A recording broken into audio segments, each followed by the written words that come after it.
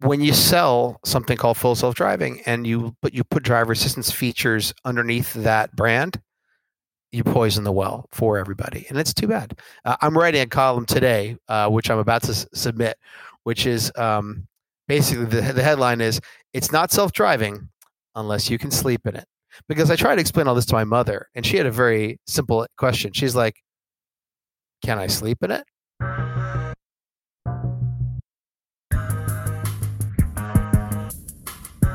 Hello and welcome to the Autonocast. I'm Ed Niedermeyer. I am the Communications Director at Partners for Automated Vehicle Education and the author of Ludicrous, the Unvarnished Story of Tesla Motors. And I'm Alex Roy, the founder of the Human Driving Association, producer of Apex: The Secret Race Across America, author of The Driver, which is my autobiography. Wow, I almost forgot about it. And Director of Special Operations for Argo AI, whose views I do not represent on this show, but I still have a lot to say. Hi, Ed. Nice to see you. Hey, and if you're waiting for Kirsten's melodious voice to join in today, I'm afraid that's not going to happen. She has made the fatal mistake of going off and enjoying her life and leaving us to run this show on our own. So no girls allowed this episode. It's the boys' Autonocast hour. Yeah, that's really going to be popular. All right, what are the topics? What are the topics? Well, okay, so the big one we should probably start with, just because it just broke as we're recording this, is that NHTSA. Well, and actually, it's funny because I heard about it last night from someone who was like, "Do you know why NHTSA is getting a bunch of people in the space together tomorrow morning?" And I said, "No, I don't, but I'm really curious now." And this morning, this story is out. And NHTSA is going to require that every crash involving driver assistance has to be recorded with them. But not just driver assistance. Okay. Right? I have not actually read the rule yet. Maybe you should read it. I'm doing that right now. What this rule says here is NHTSA's statutory mandate includes the exercise of its authority to proactively ensure that motor vehicles and motor vehicle equipment, including those with novel technologies, perform in ways that, quote, protect the public against unreasonable risk of accidents occurring because of the design, construction, or performance of motor vehicle and against the unreasonable risk of death or injury in an accident. So it states that automated driving systems and advanced driver assistance systems are motor vehicle equipment. It says, given the rapid evolution of these technologies and testing of new technologies and features on publicly accessible roads, it is critical for NHTSA to exercise its robust oversight over potential safety defects in vehicles operating with ADS and level 2 ADAS. So you're right, Alex, this is both autonomous vehicles, but also driver assistance. So I'm curious, how are all of these vehicles on the road that have some driver assistance supposed to transmit that data back to whom? That is a good question. Like, I mean, this seems, forgive me, this seems very targeted at Tesla, or at least whether they like it or not, optimized for Tesla, because Tesla clearly all the vehicles are connected and they're pulling data off the cars, but many OEMs are not. So I don't even know how does that work? Yeah, so it says specifically this general order requires manufacturers and operators to report certain crashes involving these vehicles that occur while the ADS or level 2 ADAS is engaged or immediately after it's in use, and to provide sufficient information for NHTSA to identify crashes warranting further follow-up. That seems vague.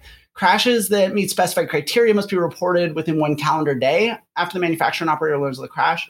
And other ADS crashes must be reported on a monthly basis. The reporting obligation is specific to these crashes, which is a primary source of information regarding potential defects.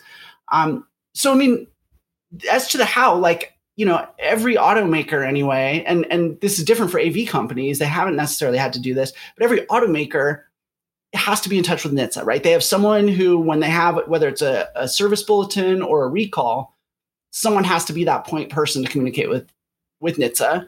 And so I assume, that infrastructure exists.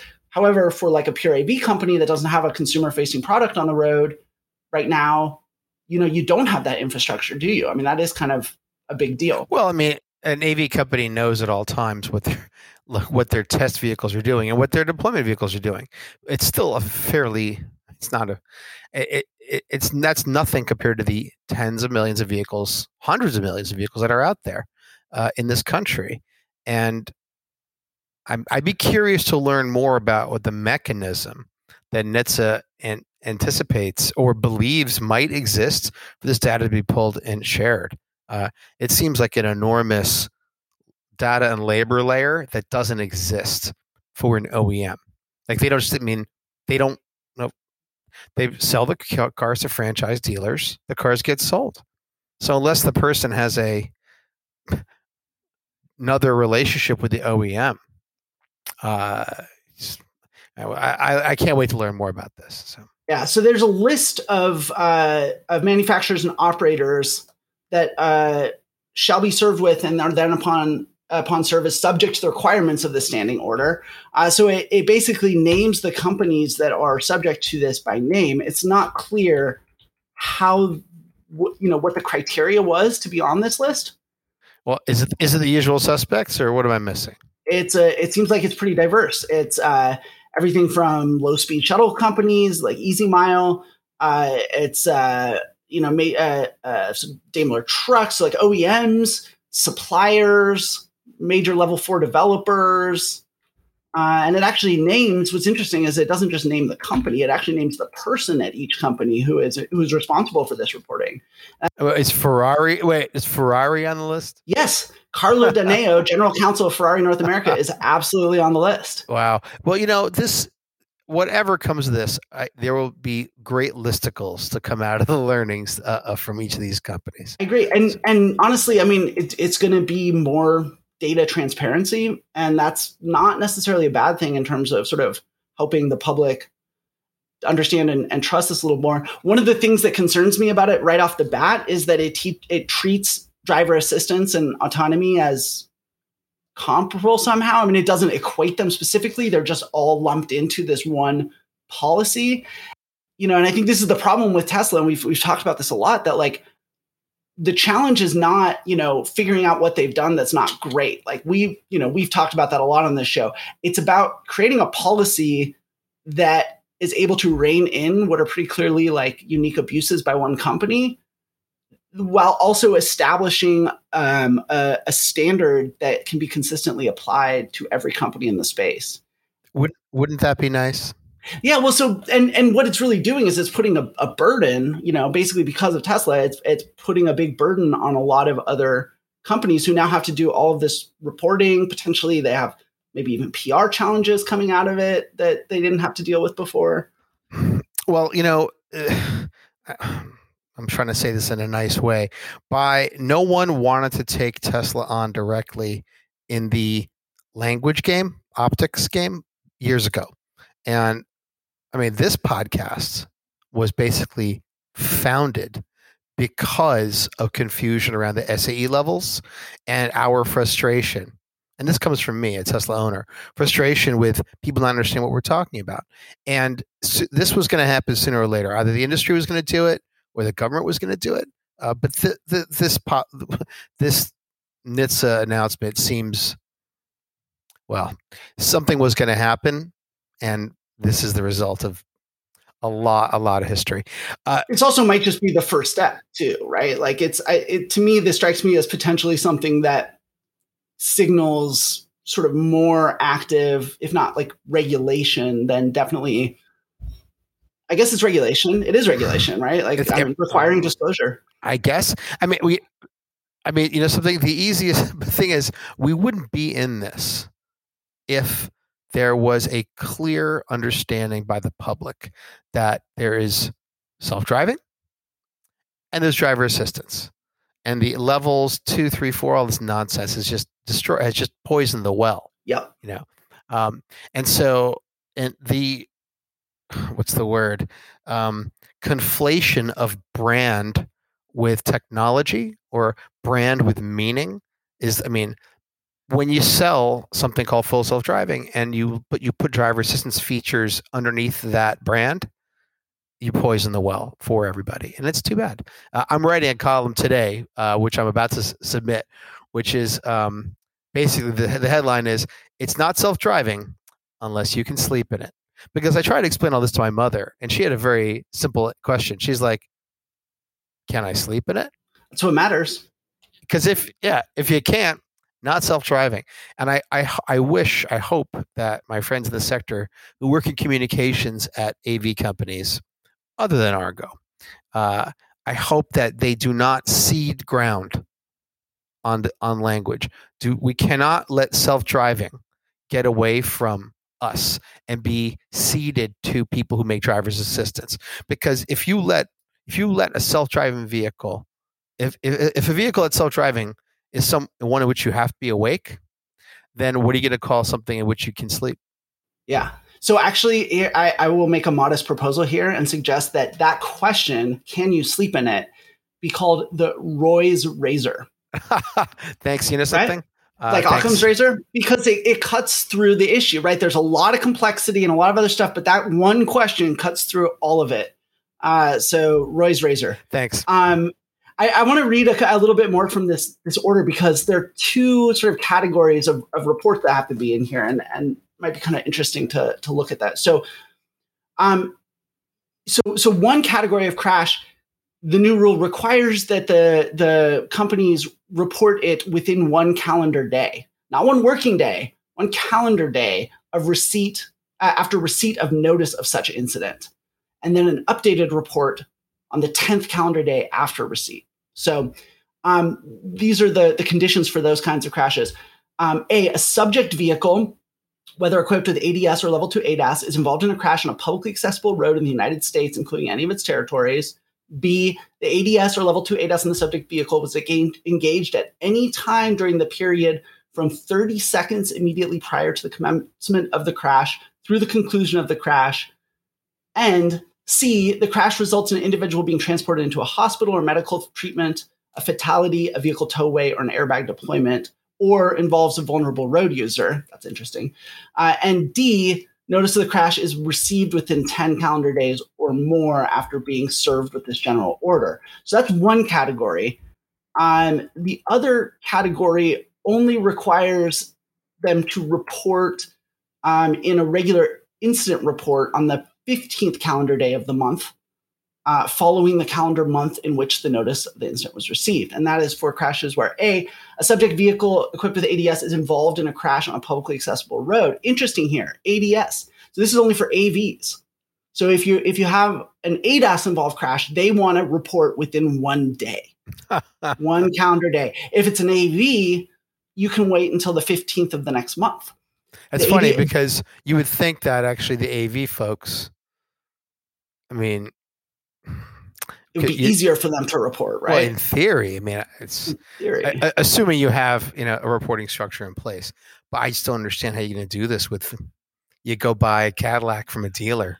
Like, what? How are you going to know? Like, your automatic emergency braking, like trigger. I mean, what? There's probably a huge windfall here if this becomes the norm for some, I don't know, the add-on data companies. Anyway, I'm not going to speculate. It is. I mean, it is going to be a big adjustment because, like you're saying, there's a lot of cars that, or like brands and cars where they have driver assistance systems, level 2 systems, but they may not necessarily have a lot of really good data in an ongoing basis about these vehicles, right? So like Tesla, and actually it's fascinating. Right now, there's a lawsuit going on involving the Jeremy Banner crash, which was the one in Florida, the Tesla. It was just like the Josh Brown one. It's the second one where he went, you're right. It was the same kind of highway, undivided highway, where a truck, you're allowed to sort of take a left across it, and the truck made the left, and he T-boned essentially the truck, just like the Josh Brown case, also in Florida. That lawsuit's ongoing, and that's a lot of interesting information is coming out about the kinds of data that's automatically transmitted to Tesla, among other things, when a crash happens. Not every auto OEM who has a level 2 system on the road gets that level of data from their vehicles. So this is like weirdly going to be a tougher compliance thing for maybe some of the bigger OEMs, although they also have a lot of infrastructure for dealing with this stuff in terms of the regulatory relations part of it is already in place. But it also kind of strikes me as, I mean, obviously, right? Like this is about addressing Tesla's behavior, because Tesla has no excuse to not be able to immediately provide data. Actually, Tesla probably has the easiest path forward here in terms of grabbing the data and handing it over. But let me not speak too much on that. What's our next topic? Because just because Kirsten's not here doesn't mean this is a Tesla episode. What else you got? Well, actually, Alex, don't fool our readers. We know very well that basically all we're talking about is Tesla today, because Kirsten's not here to keep us on the straight and narrow. Don't try and be Kirsten. It's not going to work. All right. We do have one more Tesla topic then. What is it? We have two. Well, I mean, you said you wanted to talk about Plaid, and also we could talk about Andrej Karpathy's CVPR talk, which I guess you didn't see that, did you? Look, I understand Karpathy is people like him. I've heard him speak before, but I think what we have in society today is investor narratives and like market narratives are now more powerful than product experience in itself. Because I don't sit around and like marvel at how my phone works. Like if the camera gets better, I might want to upgrade it. But other than that, I'm good for a couple of years. And the average person in the street does not care how their phone works, or how elevators go up and down, or how planes take off. They just don't. They don't even know if they're on a Boeing or an Airbus, although maybe they knew in the last year or two. So all this discussion about how Tesla may or may not get to level 4 or beyond is just nobody, the average person in the street, just does not care. And why should they? All they care about is it work? Can I pay for it? Does it work? Like, I honestly am not interested in listening to someone explain to me the details of blenders. I've got a blender. It's great. No, if you told me blenders had just been invented, I'd want to watch one commercial, and I watch the other commercial, then I go read Wirecutter, and I buy the one that works, and I'm never going to think about it again. So, my notifications on Twitter, I've got a bunch of Tesla stands asking me if I've watched it and if I have any commentary to add to it. So that my commentary is exactly that. I'm mildly interested because I work in the sector, but I'm not interested in the product until there's a product to discuss, and there isn't. So what? Well, and that's kind of the fascinating thing about what Tesla's done, which is they've forced the general public, well, in theory anyway, they've forced the general public to have to understand this stuff, because as a consumer, right, like, the two main sort of perspectives are that Tesla is the leader in autonomous driving technology and they will beat everyone to full self-driving, or that the whole thing is kind of a scam, basically.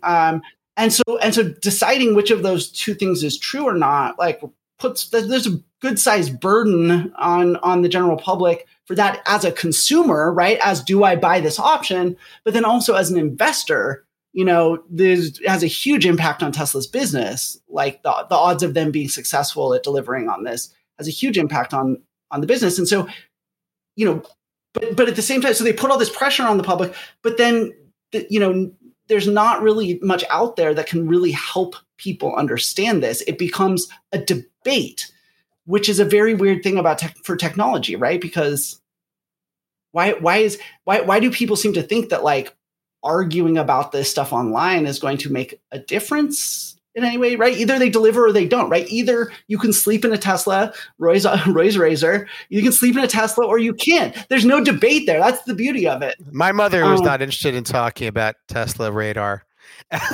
She's and someone else said to me, I heard they dropped the radar. And what do you think of that? And I said, well, I read a wonderful book when I was a kid written by Charlie Beckwith, was the founder of the Delta Force. And he's like, when it comes to helicopters, 3 is 2, 2 is 1, and 1 is none. And that's how I feel about autonomous vehicle sensors. If your life depends on it, and and someone else's life depends on it, I'm willing to pay. It's the same price. I'll take the extra sensors.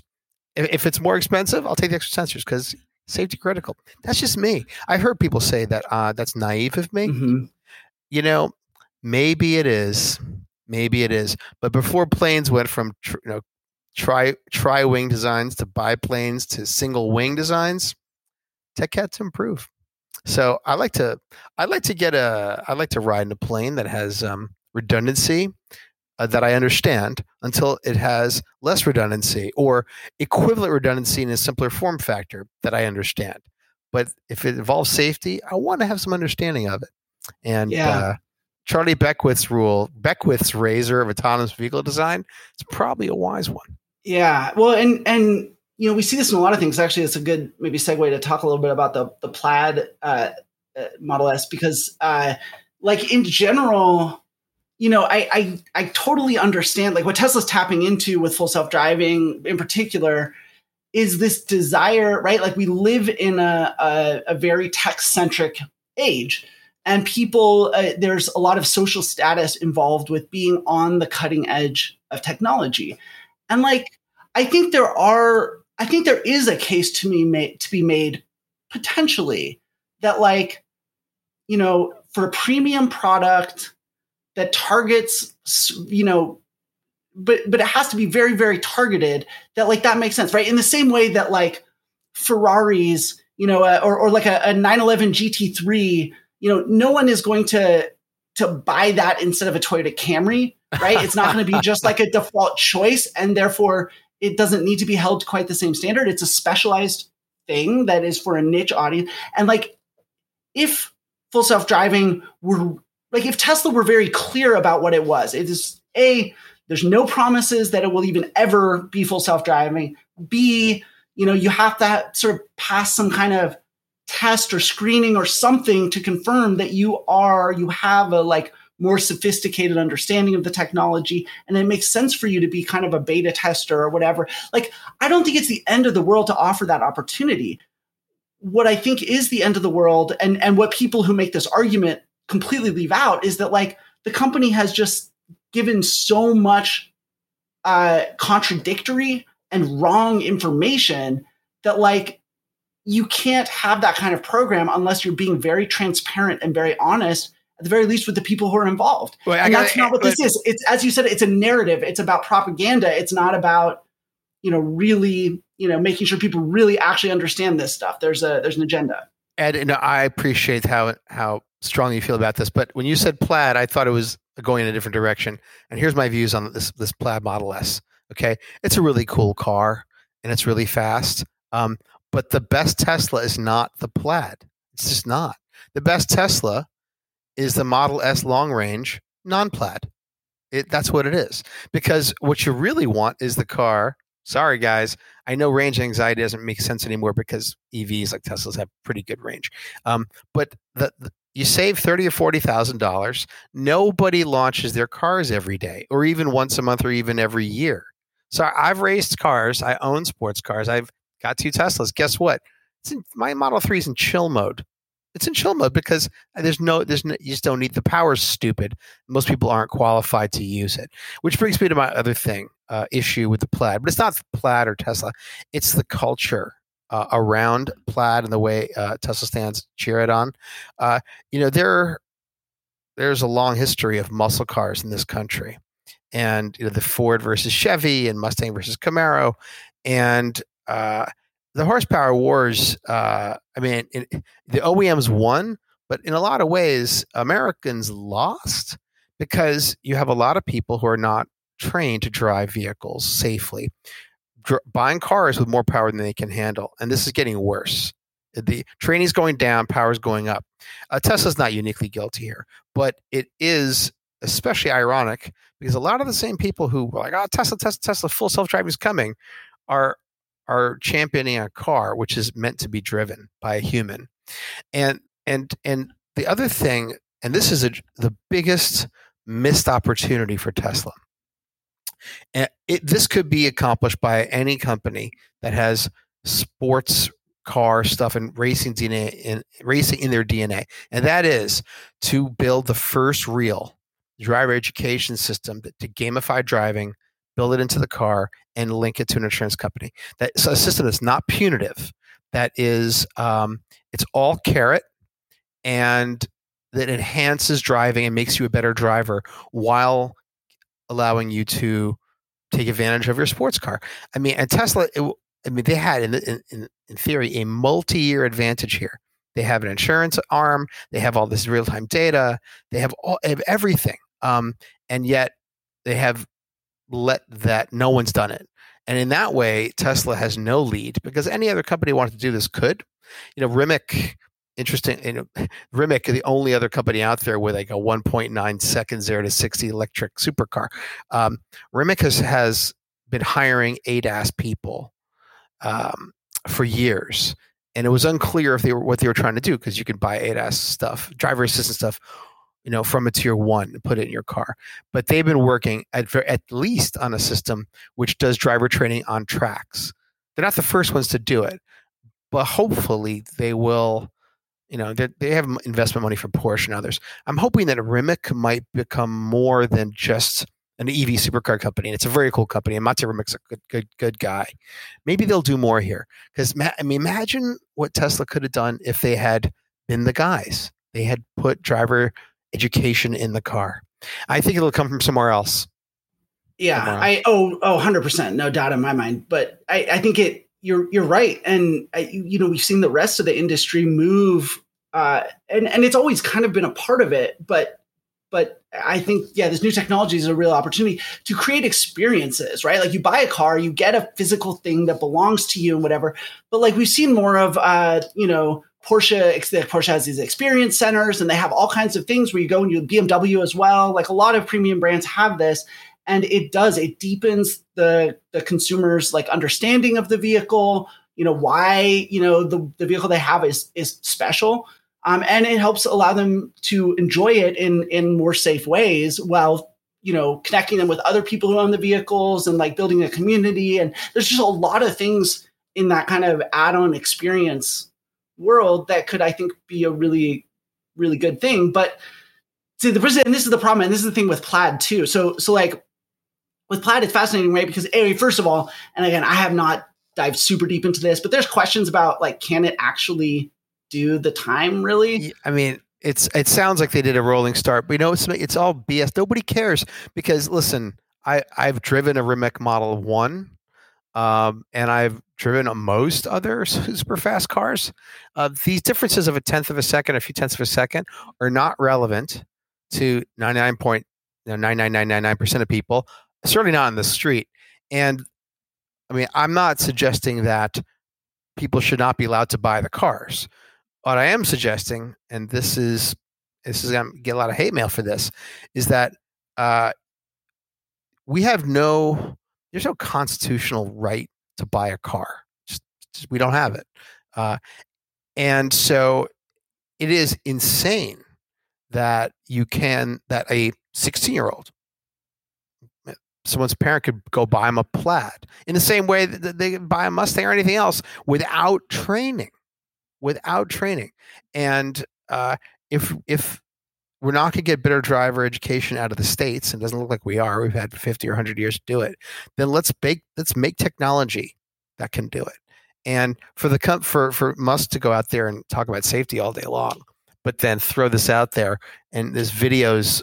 I mean, the videos of these people, launching their Plaids off of entry ramps to interstates into traffic is just as crazy as Musk taking his hands off in a TV segment and saying, "Look, hands off." It's not cool. Yeah, well, and especially the weird thing to me about the whole thing is not only, as you mentioned, the incremental performance versus, what a regular Model S can already do is like, who cares? But especially when you have to precondition the car for like 8 minutes. It's not like you can just at any time put down your foot and you've got the advertised level of thing. And this taps into something that like, I think Tesla is kind of shooting themselves in the foot in long term, which is that they've so clearly become so fixated on numbers, hitting a mark, right? And so you see it with their range numbers. They want to have the longest range of anybody in the industry, although I guess that's changed a little now with them coming short of anyway, but then people can't get the range in the real world. They want to have the quickest acceleration, but is that actually usable in the real world? And nobody cares. Yeah, I got to tell you though, I am coming up on 2.5 years, my first Tesla lease, and I'll give them props for this. I haven't had a screen crash in like a year, and I would get another one, but it would not be a Plaid. It would be a long range Model S. If it wasn't for this stupid yoke, and this is a message everybody's that's what I want to talk about. And then I want to stop talking about Tesla because we know too much Tesla. Yeah. But this yoke thing, I had a 1973 Citroen SM, 1968, 69 technology. I had one of the last ones imported to the United States, and this car had a hydropneumatic, variable ratio steering system called Diravi in 1973. And so Tesla comes out with a yoke. And as Matt Farah and many other people who have driven yoke vehicles can tell you, you want a progressive ratio steering. And Tesla didn't put one in there. There's only one explanation. They wanted to cut costs and use the same steering system as Gus goes in the other cars or something like that. Because if you had any common sense or time, you would have put a variable ratio steering in that car. And sorry, man, Alex Roy's opinion, that was stupid. That's just not cool. That's just not cool. Well, and it gets also to, and I think you're right. Like if you were doing this as a niche, which is going to be premium, it's going to be a niche thing no matter what. But like, that's one thing that I think what's really fascinating is that, Tesla has found that this user interface is one of the places, right? Obviously they're running out of room to like accelerate quicker, right? They need something and they've got, Lucid nipping on their heels in terms of range and a whole bunch of other, metrics. They need to stand out somehow. They need to continue to create this perception that they are innovating. And guess what hasn't changed a lot? The user interface. In fact, the user interface that you get into any car today and where everything is, that dates back to the 1916 Cadillac Series 53. Right, 1916. So yes, over 100 years now. Wait, when you say UI, you mean steering wheel, turn stalks, all that stuff? So 3 pedals, the shifter to the right, and the steering wheel. Yeah, just how the basic layout of the controls is over 100 years old. And here's the crazy thing: is that just before the 100-year anniversary and the 2010 timeframe, Toyota was accused of sudden unintended acceleration.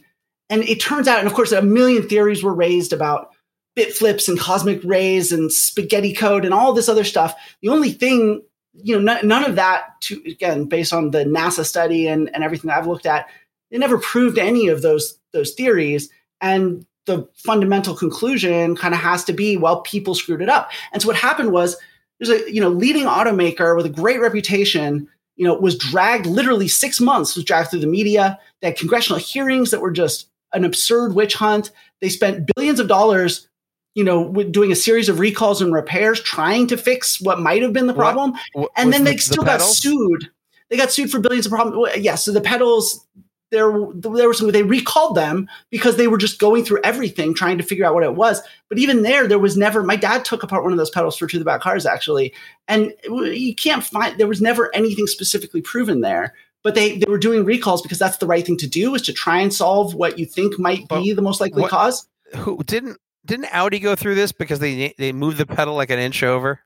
Yes. And I've always had, and this is why, there's been complaints to NHTSA about Tesla's sudden unintended acceleration, and I've refused to touch it, even though I'm this big Tesla hater. And it's because dad beat it into my head at an early age. And I remember him. He has a story about Parnelli Jones. He was working in TV in LA, and he met Parnelli Jones, and Parnelli Jones took him for a ride in a 7-liter Cadillac Fleetwood. And this was when the Audi SUA scandal was going on. And Parnelli Jones says, look, this is a 7-liter V8. The brakes on this 1970 something or 80 something Fleetwood are shit, right? Terrible brakes. But look, if I step on the brakes, I can put as much gas into the 7-liter V8 as I want, and it won't move. The brakes are designed to be more powerful than the engine. And on a fundamental level, unless something really fundamentally wrong happens, it's almost always pedal misapplication, right? And my point of bringing up this all up is that you have a control scheme in place, fundamentally unchanged, with maybe a few variations for a century, right? And people still have problems with it, misapply pedals, screw up, and they're able to suck billions of dollars out of the car company that really didn't do anything fundamentally wrong. That, in a nutshell, is why the user interface hasn't changed much. And that is why Tesla feels like there's an opportunity to do something very different with this yoke. And it's worse than the yoke even is the transmission, the predictive transmission thing, where it's going to just know which direction you're going and it'll put you in that gear unless you're not. And then you can maybe change it on the screen or something. Like, the reason this stuff has not been messed with for very, very good reasons. And that's because this is dangerous stuff and people screw up even with control schemes that are a century old. Oh, I can't wait to see how you engage autopilot on that car. But that's for another time because I haven't checked it out. What's the third topic? Because let's not run away with too much Tesla.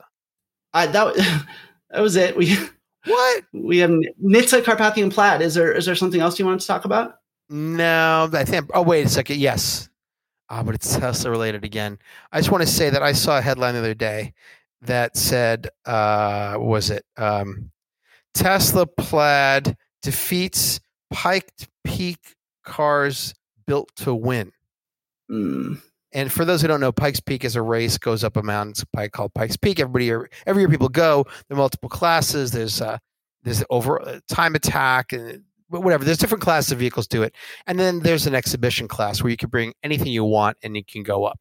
This Tesla Plaid ran in the exhibition class. Now, just so everybody understands, a couple of years ago, Volkswagen sent a specially prepared vehicle, which set the overall record at Pikes Peak as the fastest electric vehicle of any kind to ever go up that course. And so this headline, I don't want to. This is not Tesla's fault, but it is an example of our times that the same piece of information can be viewed two different ways, and it's very important that we ask questions and understand what we're reading. Because the headline, I guess the Tesla did come in faster than other vehicles in the exhibition class, but it came in actually, I think, 8th or 9th out of all the vehicles in the class. Maybe it was 10th, which meant that 9 vehicles came in faster. So the headline could also have said, 8 or 9 internal combustion vehicles defeat Tesla. But that wouldn't be true either, because the exhibition class is not a race. It's not a spec series. It's not it, and it's very important that not just the average person on the street who only cares about whether things work or not, but investors and the media themselves, that everyone think twice about what a headline states, because there's a guy named Louis Anslow who's the founder of the Pessimist Archive Twitter account, which I enjoy, and he said something very interesting. He said that it is very important to recognize misinsinuation when it happens. People like to insinuate things by starting with "people say," "some have said," It is thought that. And misinsinuation is when you deliberately mislead in a headline, knowing that people may not read past the fold or even the story in itself. Anyway, that's my thoughts of the week. Anything else you want to add? No, I think we can pretty much leave it there. We are, clearly kind of lost without Kirsten here, so we should probably just end our suffering and wrap it up here. Looking forward to having her back and having us be a little bit more on track. Kirsten is a very important part of this show, folks. Signing off, I'm Alex Roy 144 on all platforms, and my friend Tweetermeyer on Twitter. This has been the Atomicast.